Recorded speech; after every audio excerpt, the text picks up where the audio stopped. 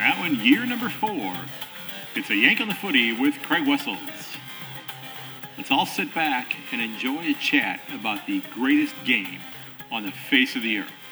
Thanks for tuning in, everybody. Hello, everyone, and welcome to episode 218 of A Yank on the Footy. I'm Craig Wessels, coming to you from Sandusky, Ohio. Thanks for giving the episode a listen. In this episode, well, we're celebrating today. Woohoo! Okay, that sounded pretty cheesy. But this is the third anniversary show of the podcast, so we're beginning year number 4 with this episode.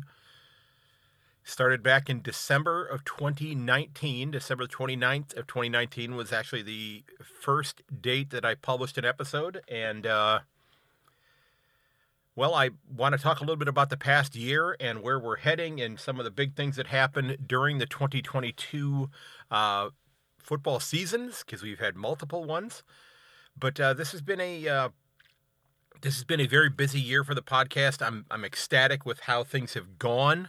Of course, I'm always looking to, attract a new audience and new listeners and that sort of thing. And your help with that would be absolutely fantastic. So if you enjoy the show, please consider sharing it with your friends and family. Tell them about it. Tell them about this American, one of several who love your game and appreciate you sharing it with us. And maybe they'll want to tune in and give it a listen. But this is going to be like a recap, as I said, for what's transpired over the last year. Maybe you've missed an episode or two and you want to go back and check those out. But I also want to celebrate the last year of the podcast and just thank you for taking time out of your finite number of minutes that you have each week and tuning into the episodes that do come out. Now, folks, don't forget that if you are interested in having your local footy club get a shout-out during an upcoming episode, drop me a note via email over to yankonthefooty@gmail.com. Hit me up on one of the socials. You'll find them all out there: Facebook, Instagram, LinkedIn, Twitter. I love being able to highlight the local clubs. And today's club of the episode are the Hahndorf Magpies of the Hills Football League in South Australia. And the Magpies have been in existence since 1887. And this is one of the oldest local clubs that I have noticed anyway in terms of the date there. I mean, there may have been one or two that I've missed that might have been around that same time, but it was very prominent on their website. Looks like a very successful club, and they play their games at the German Arms Oval on Pine Avenue in Hahndorf, which, for those of you who don't know, is southeast of Adelaide. Last year, their Division I senior men's side were the minor premiers, finishing with a record of 17-1 before losing by 3 points to Lobethal in the grand final. Cooper Huff led the Magpies with 48 goals on the year, and Cooper Niekamp chipped in with 43 right behind him. I wish the Magpies the best of luck heading into 2023. And on Friday, the 3rd of February, the club is going to be joining forces with the Hahndorf Cricket Club for what they're calling their Hitting Cancer for Six in a T20 game to help raise money and awareness for the Childhood Cancer Association. So if you happen to be in the Hahndorf area, if you're up around Adelaide and you want to get involved with that, you certainly can help them out with that very worthy cause. Now, like I said, I wanted to recap a little bit of what's been going on over the last year. And again, I get the opportunity to talk to so many people on social media. You're very gracious with your time. You're very patient with me if there are things that I maybe haven't picked up on. And I can't thank you enough for that. It's been wonderful being able to engage with all of you. And I can't thank you enough for that. But since last year, since the 29th, the second anniversary show, it's been a year, and managed to put out 100 episodes since the second anniversary show. And I did the math on that. I'm thinking that can't be right. And I went back and I scrolled through my website. And again, if you haven't been there yet, yankonthefooty.com, you can get on the mailing list there. It doesn't feel like that many, but, I know that I have, because I did preview episodes for 17 of the 18 clubs in the men's comp. It's going to happen this year, Richmond. It is going to happen. And, this is this love that I have for your game I won't be so bold yet as to call it our game yet, because I still feel like you're sharing it with me. This love that you have, of this game that you have shared with me, is continued to grow. This isn't something that has waned. It's not like I've gotten to the point where, okay, I've reached peak footballness and I'm going to step back. No. It just keeps improving and it keeps growing. And I'm so excited about that. But over the last year, I had the opportunity to sit down with a number of different people in all different avenues of the game, whether they be American players in Australia playing for the Vermont Eagles, or talking to Australians who are promoting the game here in the United States with the DC Eagles and how they're using their Auskick program to grow that game with youngsters in and around our nation's capital. Talking with people involved in local clubs, like I did with Simon Cross back with the Albury Tigers. A Canadian who I believe now is an Australian citizen, in Kendra Heil, who played with Essendon's VFLW side. Talking to different members of the media, like Sarah Burt, the one and only legendary Catman. And I'm looking over my shoulder here, and I have, a flag hanging behind me in my recording closet, which Troy sent to me, but also one of his Catman bandanas, which is hanging prominently behind my seat in my little recording area as well. As I said, I got to talk, with journalist Sarah Burt, who's doing a great job promoting the game throughout Australia. Several former players as well, whether it be Sean Smith and the issues that he has dealt with since his playing days have ended after, repeated concussion symptoms and things of that nature. Getting to talk with Barry Cheatley, who was just an absolutely wonderful gentleman. And I hope to get the chance to sit down and talk with him again. I've traded a few emails with him since our last discussion, but just an absolutely wonderful man. And I'm so excited to have been able to speak with him. And I should have mentioned also, having spoken with Daniel Cherney from the Code Sports online newspaper, which I am a subscriber to. Really, really enjoy their work there. And, getting to talk to other people, like John Perry, who's a premiership player with the Tigers and the Roos. And also having spoken with local clubs about local interest stories, like the Nangwari Saints in South Australia, who, if you haven't listened to that episode, it's a very compelling story, because this is a club that persevered through having lost well over 100 games before they got their first win.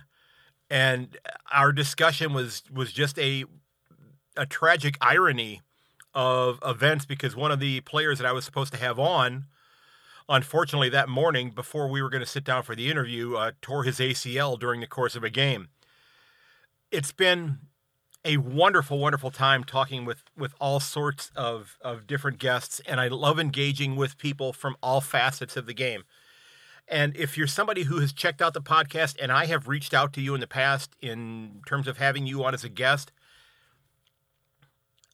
I'm a one-man show, and I'm, this is a,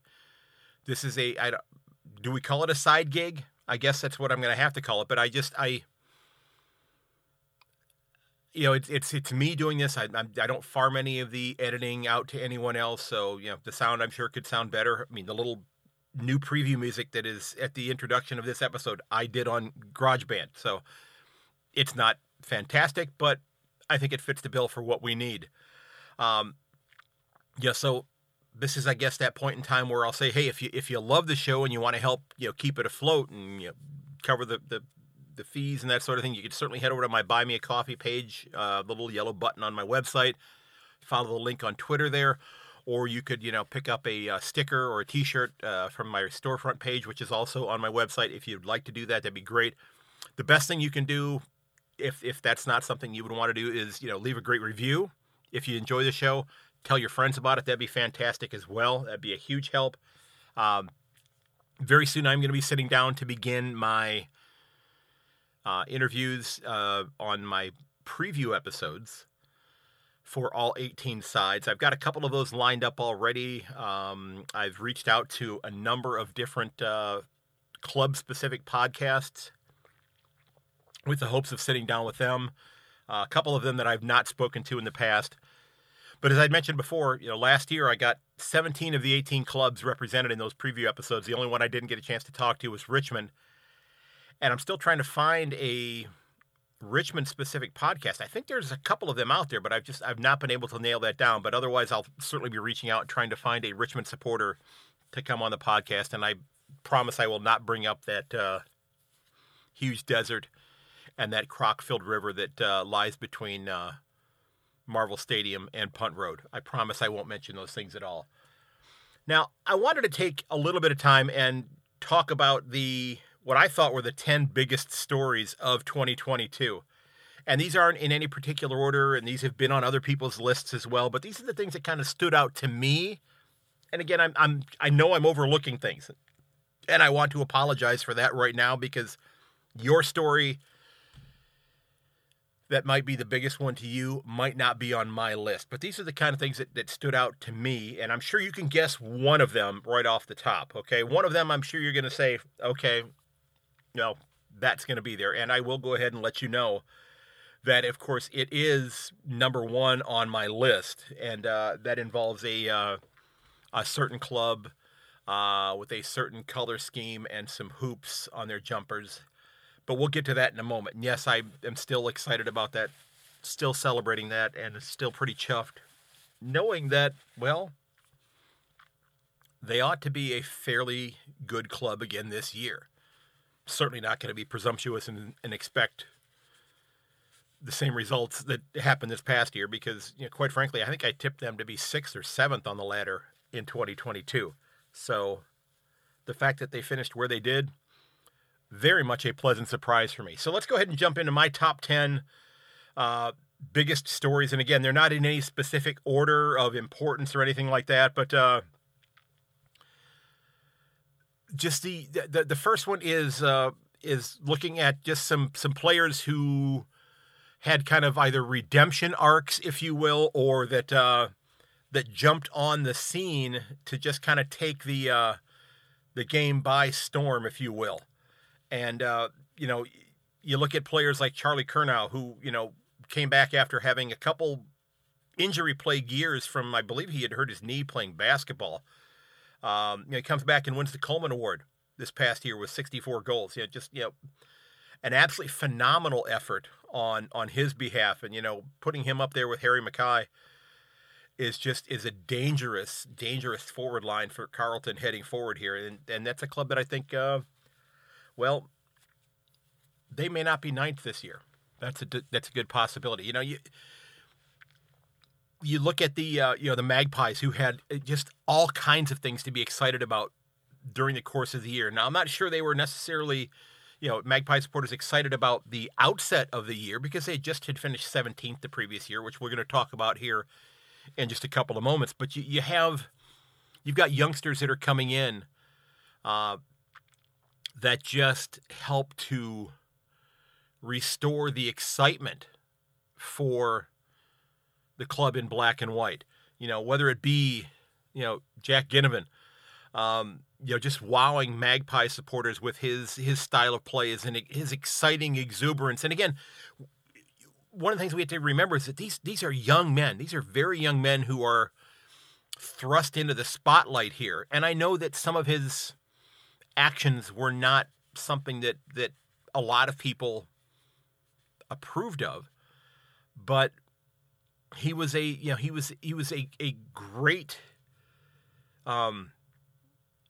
face for Magpie supporters to focus their excitement on, and we'll get to a couple of other guys with a similar last name, if you know what I mean, with the Magpies here in a second. But he was also that player that the other 17 club supporters are always looking for, that player that, okay, who can we show disdain for? A lot of players, or should I say a lot of supporters, showing their disdain for, Joel Selwood and ducking underneath tackles and things of that nature. And Ginnivan was doing, things similar to that. So he was somebody that got the wrath of supporters from other clubs. But I think it's going to be, this is going to be a young man who's going to, I think, have a great career going forward.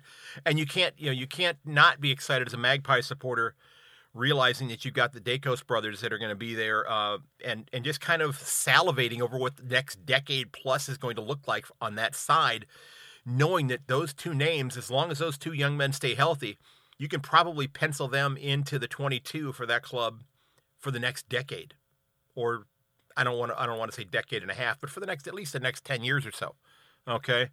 And then you look at other, specific endearing stories like Tyson Stengel. This is a young man who was on his third club. He'd been delisted, and he gets picked up by the Cats, and the Cats, have, I believe, a relative, and Eddie Betts, working with the club during his first year there. And he goes from being delisted to being an All-Australian. And I don't care whether you're a Cat supporter or a frustrated Crow supporter that, wishes, wow, I wish that had happened with us.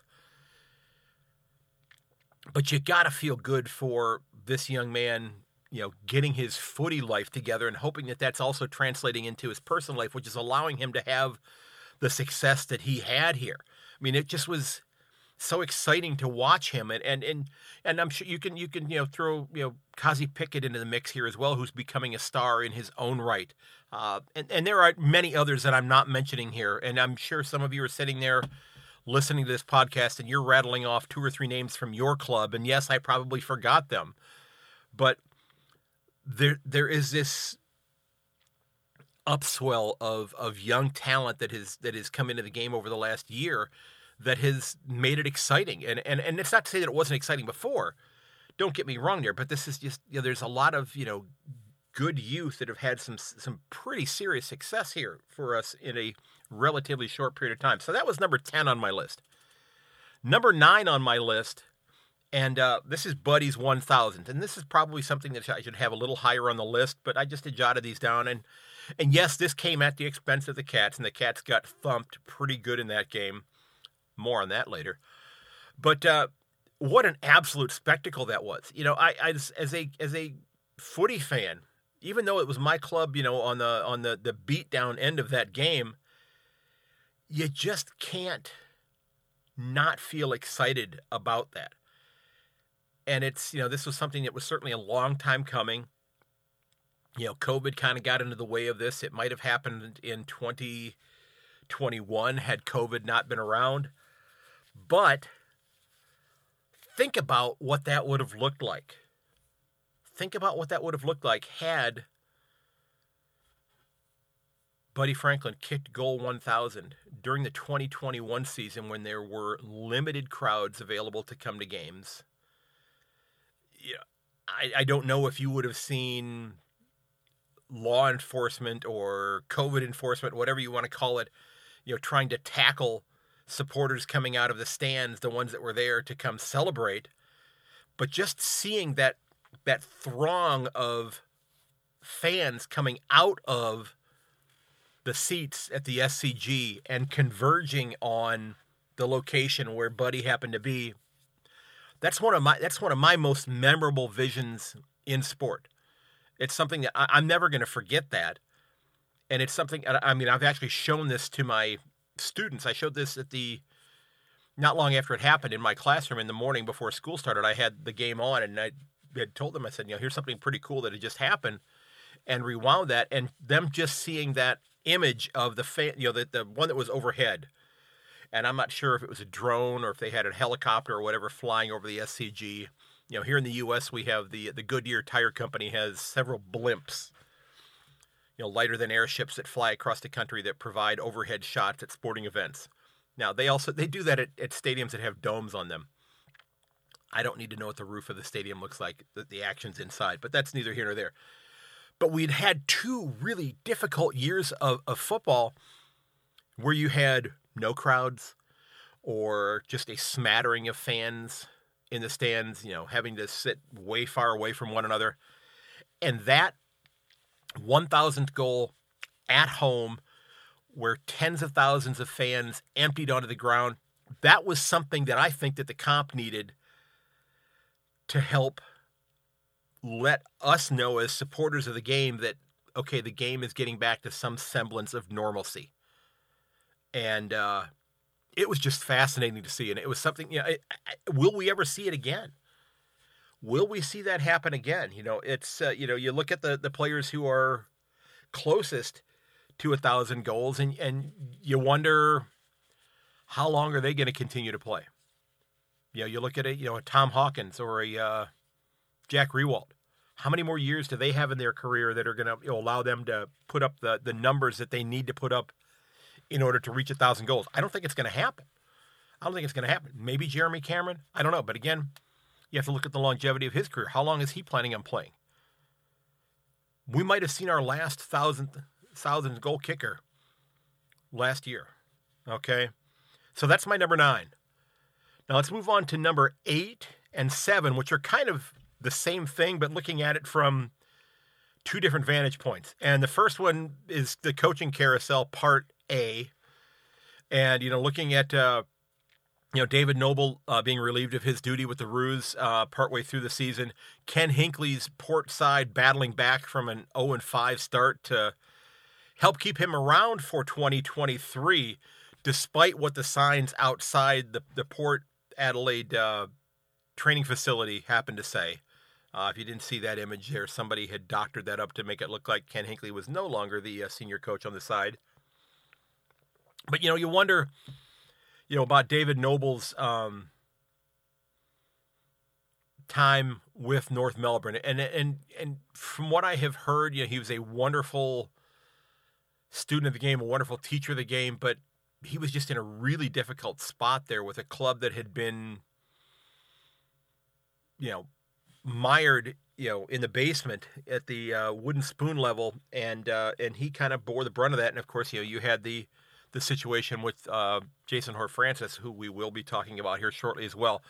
But then you look at the 2 other coaches that were dismissed at the end of the season, or right before the end of the season, in Brett Ratton and Ben Rutten. And quite frankly, in my opinion, and you can tell me I'm wrong if you want to, or maybe you're going to nod your head on this, they might not have been the right guys for the job.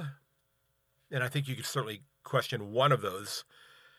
But I think they got treated rather shabbily by both clubs. I really do. I think they were treated rather poorly. Seeing Ratton dismissed, with a week left in the season, and Ben Rutten just being dragged over the coals by the club as they began their ill-prepared, short-sighted, whatever euphemism you want to use, quest at trying to attract Clarko to come to the side. But it was really sad to see both those gentlemen lose their positions the way that they did. But the one thing that really shocked me about this, it didn't register with me until this happened to Brett Ratton, was that after he was let go by the club, I learned, and maybe you did as well, maybe you didn't know this, he had just signed, I believe, a 3-year contract extension with St. Kilda just right before the season started. But they dismissed him, and they're no longer obligated to pay him the bulk of that contract. I think they had to pay like 6 months of that contract, and that was it. And I think I mentioned this on a previous episode after he lost his spot. I question the idea of doing that sort of thing to a coach. I mean, the club has made a commitment to that person to be their senior coach, and that senior coach has made a decision to sign that contract, making economic decisions about their life, about their livelihood, about their family with that contract, and then having it snatched out from underneath them, where the club doesn't have to necessarily honor that contract. And again, I'm not blaming the Saints necessarily, because it sounds like this is just part of the way that the structure of the AFL works, and I would love to hear from somebody who might have a little bit more insight into this than I do, because I'm looking at it on the periphery. But and again, I don't know about his personal finances because it's none of my business, of course. But did he make commitments to, purchasing a new home or making other financial commitments, with in the back of his mind that I have this income coming in for the next 3 years because I'm going to be coaching this club, and all of a sudden they snatch the rug out from underneath his feet and he's left with a much, much smaller payout than what he had been expecting to get. And I did a little bit of digging into this because as a Cleveland sports fan, and we're going to talk about that here in a moment as well, with the Cleveland Browns especially, they have had a long history of, well, at least since they came back into the league in 1999. Now, this was a very proud franchise that had won 8 championships from the late 1940s through 1964. But there's been a bit of a drought. Well, okay, my lifetime of them winning a championship. But they have gone through coaches the way the Kardashians seemingly go through boyfriends and husbands, with great speed and with great haste. It just happens quickly.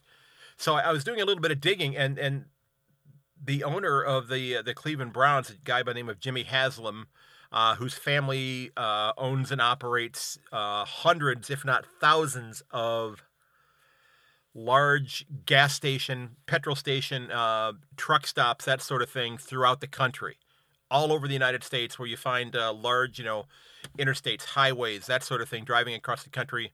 At pretty much every exit, you're going to find one of his companies. It's called either a Pilot Fuel Center or Flying J are the names of those. And they've made billions of dollars. He's a multi-billionaire. But from 1999 through, I believe it was like 2018, and they've gone through several coaches. I mean, the coach they have right now, they've underperformed this year. People have talked about, well, maybe he's going to lose his job. But they've gone through like a half dozen coaches as the head coach or senior coach, if you will, since like 2016. It's been a quick turnaround. And once that coach has signed a contract, that contract gets paid out. And now there are stipulations that if they get another job that they can be relieved of having to pay that portion of the contract. For example, if you follow the NFL at all, the head coach of the Carolina Panthers got fired earlier in the year, and he had just signed a $60 million contract to coach the team. Well, he just got a new job coaching a college football team. And I believe the way it's going to work out is that the NFL team is off the hook in terms of having to pay him the portion of the salary that his new job is paying him. They still have to pay him the rest of it, but they're not obligated to pay him the portion of the new position that he has. So I think he was, let's say he was getting paid $10 million a year. And let's say his new job is paying him $5 million a year. Well, they're only having to pay him $5 million a year of that new contract that he had signed. So I think that, Brett Ratton, he was level. He was, I think, 33 wins, 33 losses. And St. Kilda had gone through some, tough injury times during his time there. I feel bad for both of these guys. And what happened to Ben Rutten, where they just were dilly-dallying and not committing to what's going to happen to him. And then, Clarko's available. Hey, let's go ahead. And Ben, we're not sure if we're going to keep you around, but if you want to coach this game, you go ahead. I just think that I feel bad for him. Now, I'm glad that both of these guys have landed in new positions because Brett Ratton is coaching part-time back with the Roos, ironically with Clarko. And Ben Rutten, I believe, has gone back to Punt Road to be an assistant coach with Richmond. So I'm thrilled that they have found new spots, but I just think they got treated rather poorly, and I don't think it was a great look for the game, quite frankly, the way they treated either of these guys, because I think they were, you could certainly argue, I think one of them maybe needed to go. I think if you're an Essendon supporter, you might be saying to yourself, yeah, we underperformed the couple of years that he was here, but the Saints had played some decent football. And Essendon at times had played very good football, but they just had some missing pieces as well. But I want to look then at the other side of the coin as far as the coaching carousel. We had 3 new coaches come in to new sides this year. Sam Mitchell with the Hawks, Michael Voss with the Blues, and Craig McRae with Collingwood. And Sam Mitchell might have had the toughest task there. You had a side who, only went 8-14 this year, but this is a club that did get a 2-goal win against the eventual premiers. A lot of good things happened with Hawthorn. They didn't win enough this year, of course, but this is a side that I think the needle is definitely pointing up. And I think for most of the clubs, the needle's pointing up as well. And, you can look at, what Michael Voss did with Carleton, leading the Blues to their best finish in quite some time and just coming up a point short from making finals. Now I have to, for those of you that don't know the story, I am still a little frustrated with Carleton for their timing of hiring Michael Voss, because back in 2021, as we're heading into grand final week, I had spoken with a number of people involved with the game, and I'd had Frank Davis, who was a Melbourne Premiership player in '64, on the podcast, and had the folks at the Sporting Capital reach out for his contact info because they wanted to talk to him. They got Frank on their podcast and their show. Absolutely wonderful. And they had told me, hey, we want to have you on the show to talk about your view of the game from the American standpoint, which is, let's be honest, there are a few of us that are doing this, but it's still quite a novelty that I think that there are people like myself and people like the gentleman out there in California, and Donnie in Iowa, and Rosanna in New York City, promoting the game from our vantage point. So we're still a bit of a novelty. But they hired Michael Voss, I think it was the Thursday before the grand final. I was supposed to be on the Sporting Capital that day. I'd gotten up at 4 o'clock in the morning to get on, and I checked my email, and there was a note from the producer, who's no longer the producer on the show, so I have no idea how to get in contact with anybody. It said, hey, Carlton's hired a new coach, and we're going to be talking about that today. Sorry about it. We want to get you back on some other time. Well, I'm still available. So if you want to reach out, by all means, go ahead and do so. But again, Carleton went from 13th to 9th. They came up a point short of making finals. I guess technically you could say came up 2 points short of making finals. This was I think a really good hire for them. He's instilled some toughness in that side, and Carleton has a very good club. And this is a club that I think if you're a Blue supporter, you've got to be pretty excited about the direction they're going. Am I bitter about it? No, not really, but I just like poking fun at it and reminding Carleton supporters about it, because it's not anything that they did. It's nothing that I did. It's just a little twist of fate, a little circumstance that happened, but it's something that I can kind of chuckle on, and I like to toss it out there from time to time just because it's a little fun to talk about. But let's be honest here. Probably the best hire for 2022 had to be Craig McRae. This is a guy who comes in, replacing a legendary Magpie senior coach and player, and he takes him from the 17th spot on the ladder all the way to a top 4 finish, and they get close to reaching the grand final. And I think the Hawks still have some growing to do before they move back into the 8. What McRae did with this side, and again, you got a really nice blend of veteran players on that club. You've got some great youngsters who I had talked about already earlier on this list, who are generating a ton of excitement if you're a Magpie supporter. I think if you're a Magpie supporter, you have got to be absolutely thrilled about where your club is. And you should be, because this is going to be a darn good team going forward. Now, we're gonna find out whether or not the decision to, cut ties with Brody Grundy was the right one. And again, he didn't play much last year because of his foot issue, but still, this is an all-Australian ruck that you've moved on from. And again, I know they had the success last year without him playing much, so maybe they've already figured out that answer and that they're perfectly content with where they're going, and they certainly know more about it than I do.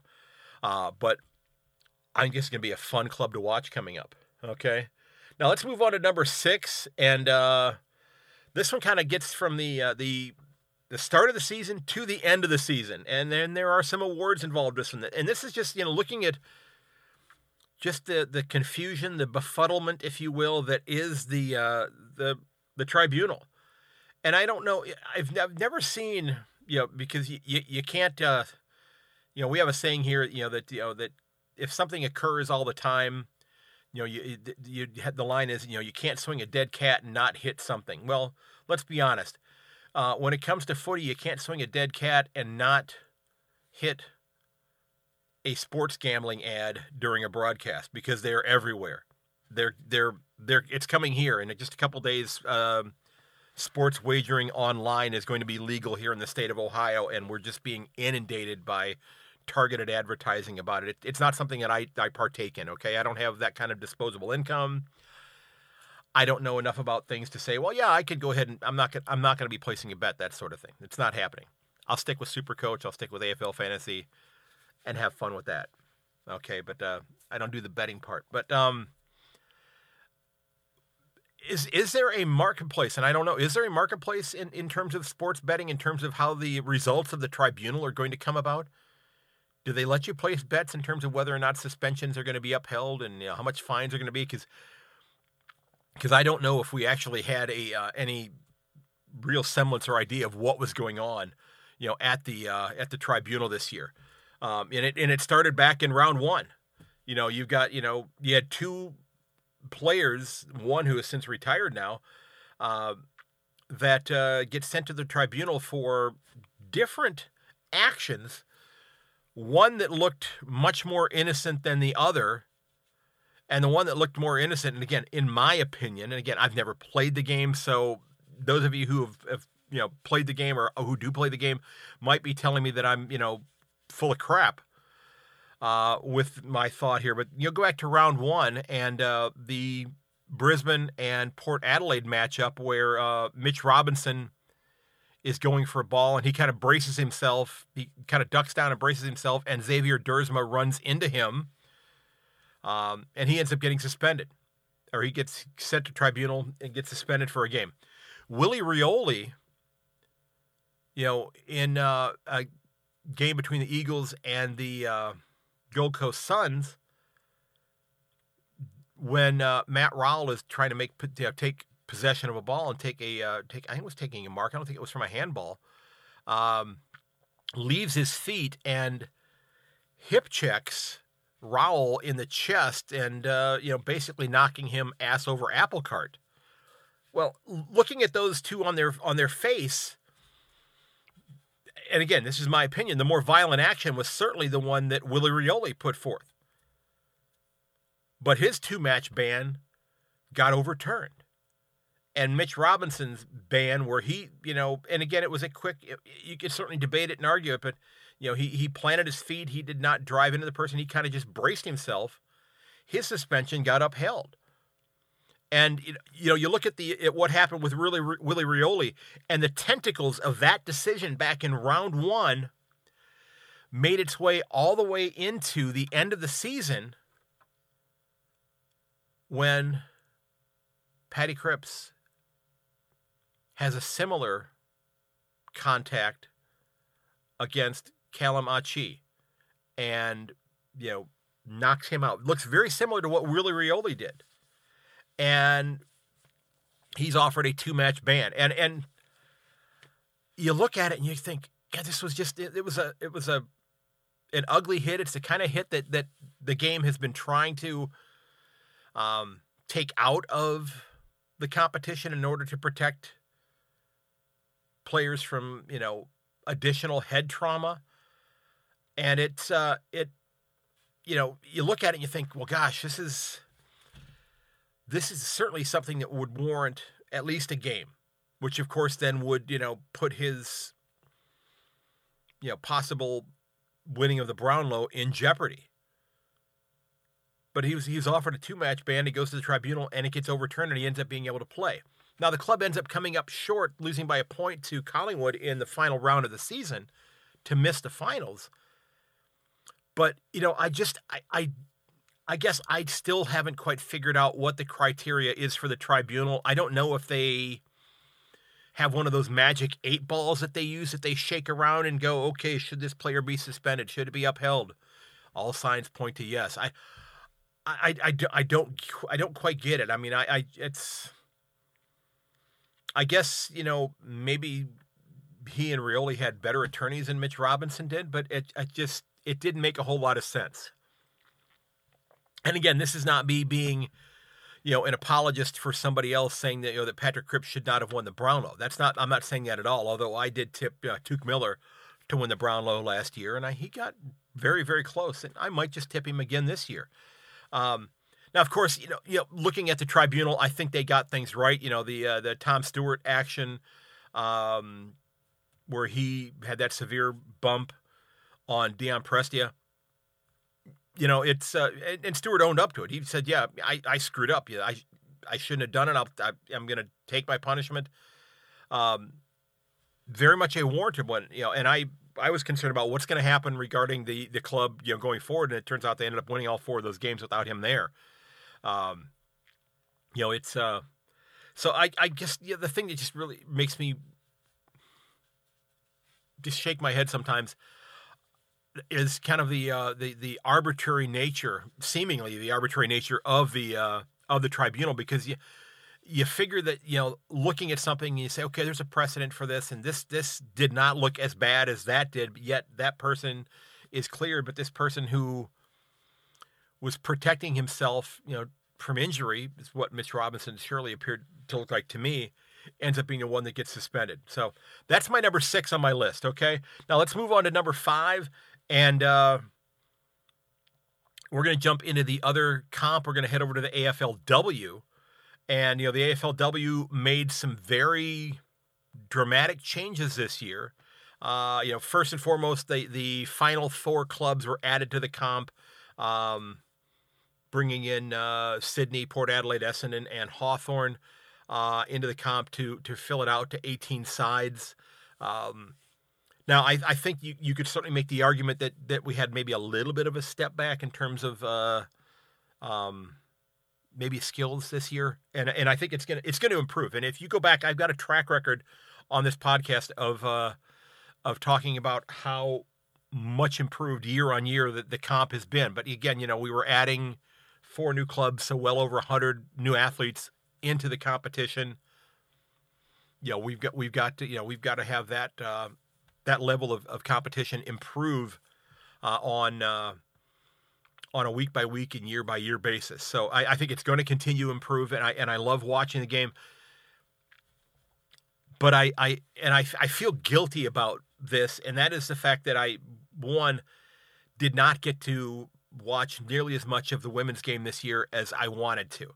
And this is where I have to tip my cap to Donnie Hess from the Des Moines Roosters and Donnie's Disposals on YouTube. Donnie does a fantastic job representing the AFLW game through his podcast and through his YouTube channel. I certainly love doing that, but with the changing of the schedule and moving to the start time when they did begin, it kind of put me in a difficult position, because it's also the time of year when I am doing all of my announcing work. It's the start of the school year for me. I'm a school teacher, for those of you that did not know. But I also, for the last 13 years, I've announced all of the gridiron football games, as well as the soccer games for both our boys and girls teams at our school. So I have about 25 dates, give or take a couple, where I am announcing games in the evenings after school or on the weekends that I don't have the time to do the weekly episodes, and I certainly don't have the time to watch all of the games along with the men's comp. Okay, because there are weeks where the men's comp and the women's comp are going on at the same time, and even though I only sleep about 5 hours a night, I still need to get those 5 hours, because it's caffeine is great, but I need to, there's only so many hours in the day, and I was not able to devote the time to the AFLW with the new schedule that I wanted to. So I did not want to do a disservice and only give a half-hearted effort to the comp this year. I watched as much as I could, and I'm thrilled with the way things are going. I'm thrilled with the fact that that the women's game has had the boost in salary for the athletes, so they're now being able to make a good wage that maybe they can still study, go to university. They can still maybe work part-time. Maybe they're still working full-time as well, but they're getting paid a little bit more like the professional athletes that they happen to be. So I think there were some great things that happened with the women's comp. And if you get the chance to watch, again, what I saw this year, I was thrilled with the way the Cats women's team played this year. Marked improvement. Just a very exciting game to watch. I just wish I could watch more of it. And with the way the schedule is right now, it was kind of difficult for me to be able to do that. So that's my number 5 for this year. My number 4 is, and this is just talking about basically one specific player, and it kind of is an all-encompassing issue, but just the struggles of Jason Horne-Francis.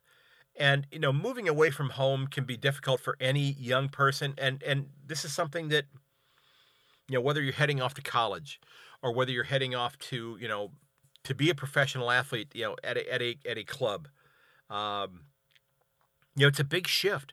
These are 18, 19-year-old young men who are, being expected to go interact with, 25, 30-year-old athletes who've been playing the game professionally for 5 or 8 or 10 or 12 years, who maybe haven't spent a great deal of time away from their families, in another state. And there's maybe a bit of a growing pain there. And, I feel bad for the situation that Horne-Francis, was in. He seemed to struggle to assimilate himself into the Roos culture, into the Roos club. He's now wearing the black and teal from Port Adelaide. It was I think the Roos making the best of a tough situation here, realizing that this young man is going to be a very good player, but his head and heart might be still stuck in. And stuck is not the right, still may be placed. Stuck isn't the right word to use. So if you're in Adelaide and you're listening to this, my apologies for that. But his head and heart are located in Adelaide, and it's just it's a tough situation for him. I wish him the best. I know that every time that he faces the Roos the rest of his career, that the Boo Birds are going to come out and probably not be terribly supportive of him, and certainly, and I know booing is something that gets a little bit more frowned upon in Australian sport than here in the States. Fans here will just boo their heads off and say other things as well. But it's something I'm hoping that he gets his career back on track with Port Adelaide. And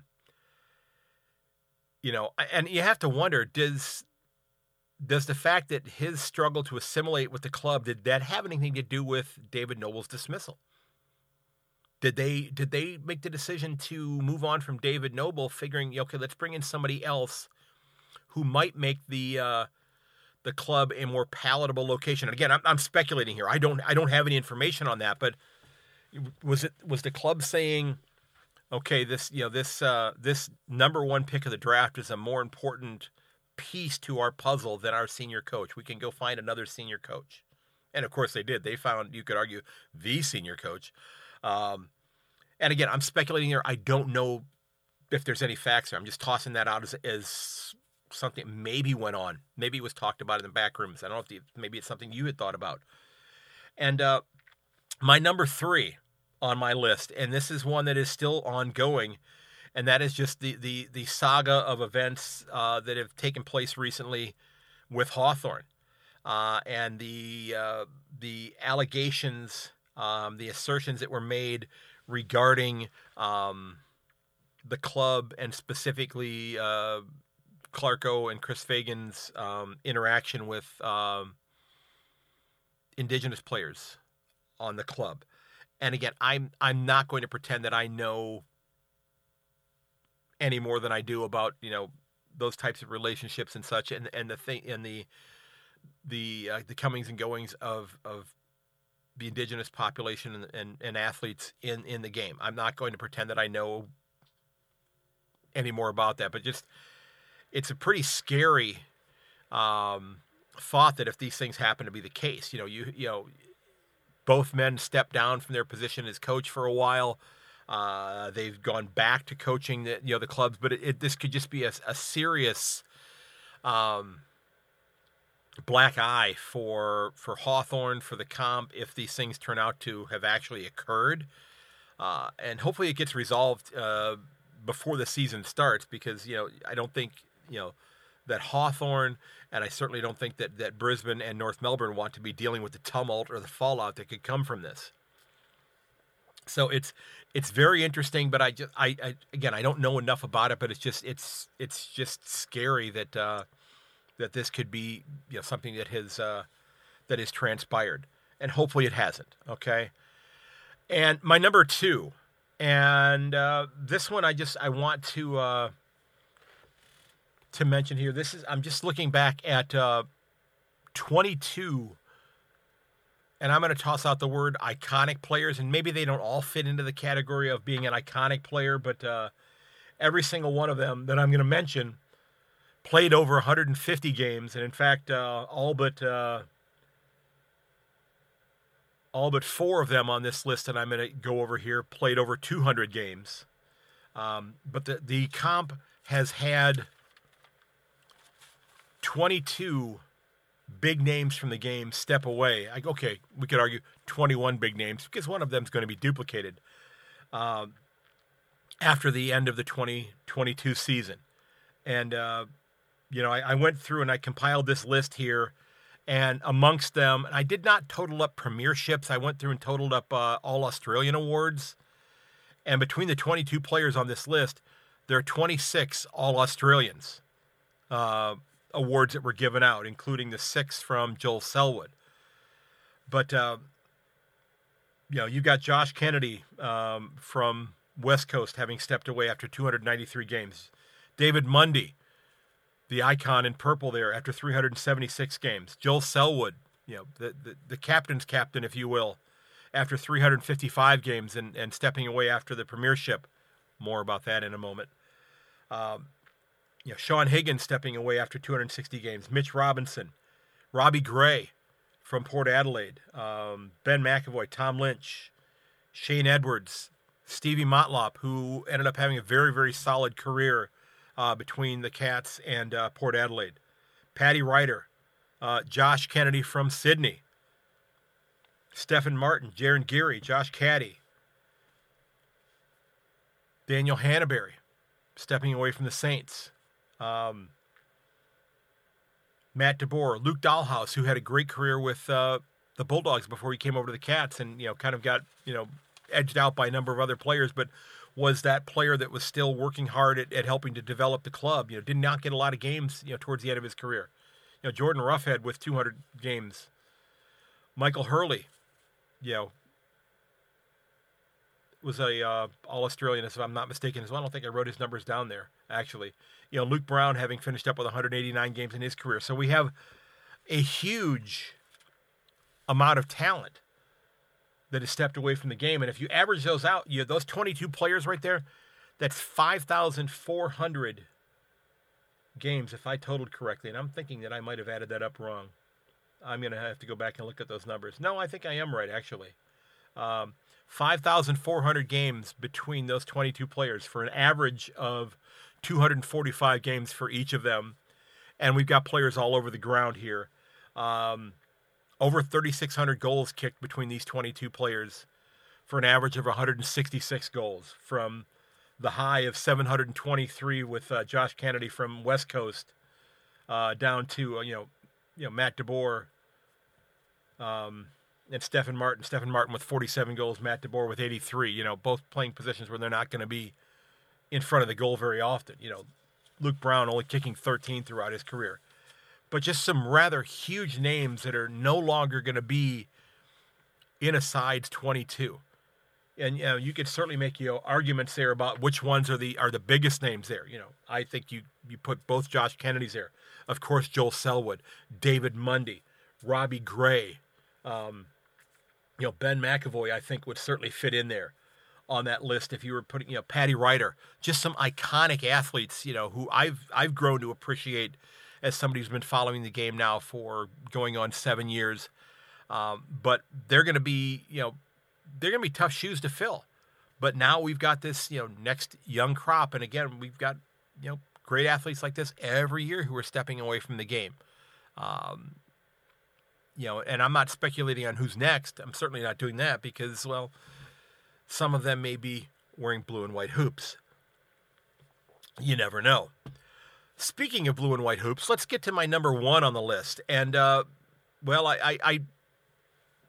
it's not a cat-specific podcast, but I would be remiss as a cat supporter if I didn't remind myself that the Cats were neither too old nor were they too slow this year. And, they did have a lot of luck, knock on wood, with staying healthy throughout the year. This was a very healthy club, and of course they're starting off 2023 with, Tom Hawkins in a moon boot after having had foot surgery. Now, of course, you go back and you look at this club at the start of the year, they stumbled out of the gate. They only won 5 of their first 9 games. And I'm looking at that and I'm thinking, okay, I was pretty much spot on with my having tipped them to, I believe, finish 6th. I think I had them 6th on the ladder. I know I had mentioned earlier in the episode 6th or 7th, but I think I had them tipped to finish 6th and to get I got them getting knocked out in the first round of finals this past year. But they went on and rattled off 16 wins in a row. And winning their first premiership since 2011. Isaac Smith won the Norm Smith Medal with 3 goals and 32 disposals. 10 other players kicked goals for the Cats with Tyson Stengel's 4. And seeing Joel Selwood kick that goal at the end of the game or towards the end of the game, and just the celebration afterwards was just, I had goosebumps. And again, this game is ending, in the middle of the night for me. And I'm cheering as loudly yet as quietly as I possibly can because my wife is asleep in the other part of the house and I don't want to wake her up. She's certainly not going to get up to watch the game. But I was very excited. And as a sports fan for now almost 60 years, I've not had a lot to be excited about because I've had, a lifetime of being a Cleveland sports fan. And between the Cleveland Browns, the Cleveland Cavaliers, and the Cleveland Indians, now the Guardians, there's not been many instances to celebrate. Not been a lot to cheer. There have been 2 championships in Cleveland in my lifetime, and one of those happened when I was a year old. Suffice to say, I don't remember it. That was the 1964 Cleveland Browns winning the NFL championship. This was before the Super Bowl. And they've had plenty of heartbreak over the years. Including having the team move to Baltimore to become the Ravens. And I hate the Ravens. I know there are a couple of you who are Ravens fans who listen to the podcast. That's fine. I hate the Ravens. With a passion. Okay? I loathe them. And then the Cavaliers with LeBron James and Kyrie Irving winning the championship in the NBA back in 2016. But, if you go back and a couple of episodes, I did my episode on my most memorable game.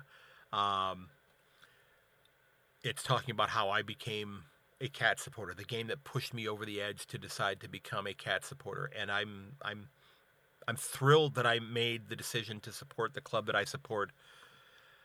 But I'm just as thrilled that I have fallen in love with this game. And I said it at the outset, I can't thank all of you enough for welcoming me into the fandom that is Australian football. I love learning about the game at all sorts of different levels. But I just love this game. And this is the game that occupies...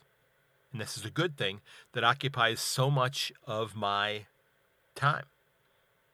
This has been my outlet. This has become my passion. This is what I love to do. This is what I love to engage on this, and I love to be involved on the periphery. We'll see if I ever get to see a game in person, other than, a USAFL game here or there. But I tip my cap to all of you who listen to the show for sharing this game with me, for taking time out of, like I said, out of your finite number of minutes that you have each week for, tuning into the show and giving me feedback and letting me know what you like and what you don't like. I can't thank you enough for that. It's absolutely awesome. Now, remember, folks, we've got 2023 coming up here very soon. I'm going to be still recording a few more of my most memorable game episodes. If you've got one of those and you want to reach out, I'd love to set up a time with you for that. I am going to also begin recording my preview episodes here very soon with hopefully different podcasts throughout the footy sphere, if you will. Might help getting some other people to tune into the show. It'd be great if that was to happen.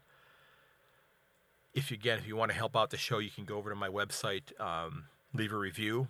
You can click on there and it'll take you directly to the Apple Podcasts page where you can leave a review for the show. It really helps.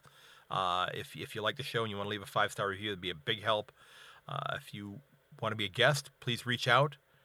If you like the show and you want to help keep it on the air and keep it going here, because like I said, it's all me doing this, so it's all out of pocket there. I'm not getting rich doing this or anything like that, but if you want to help keep the lights on, as they say, every little bit helps. You can click on that Buy Me a Coffee button down there at the bottom left, or you could, pick up a T-shirt or a sticker for the podcast and put it on the back of your van or on your computer, whatever the case may be. If you choose to do that, that'd be great. I do hope you get on the mailing list so when new episodes come out, I can share them with you as soon as they're available. And ladies and gentlemen, this has been 3 wonderful years that I've had with the podcast, and I can't wait to see where it goes next. I can't wait to see who I get to talk with next. I've got a couple irons in the fire, and I need to go back out and re-engage with several people who I have spoken with before about getting on the podcast. And I had somebody about 1.5 years ago, 2 years ago, about 1.5 years, I guess, recommend that I start investigating LinkedIn.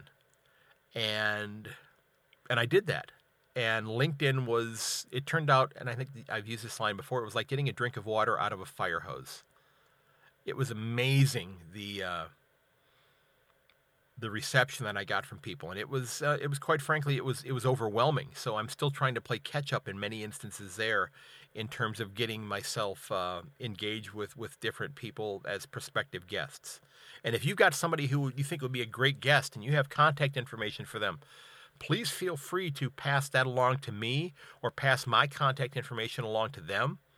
You can send them an email with my email address at yankonthefooty@gmail.com, at Yank_on Twitter, Craig Wessels on Facebook, or Yank on the Footy podcast on Facebook, or Yank on the Footy over on Instagram, or you can, like I said, you can find me on LinkedIn as well. Folks, I appreciate the support. I cannot say it enough. The fact that so many of you do tune in each week, and most of you who are listening are in Australia, and I appreciate the fact that people who love this game in your country think that I'm worth spending some time listening to. I'm humbled by that, and I can't thank you enough for that. Look out for one another. Take care of each other. Give your friends a call. Tell them you love them. Make sure you put on the sunscreen. Not here, although we're up in the up around 10 degrees or so here after having been about -20 last weekend. Let your friends know you love them. Okay? Check up on them. Okay, ladies and gentlemen? Thanks again for the kind words, and as always, may your dribble kick never hit the post. I'll catch you later.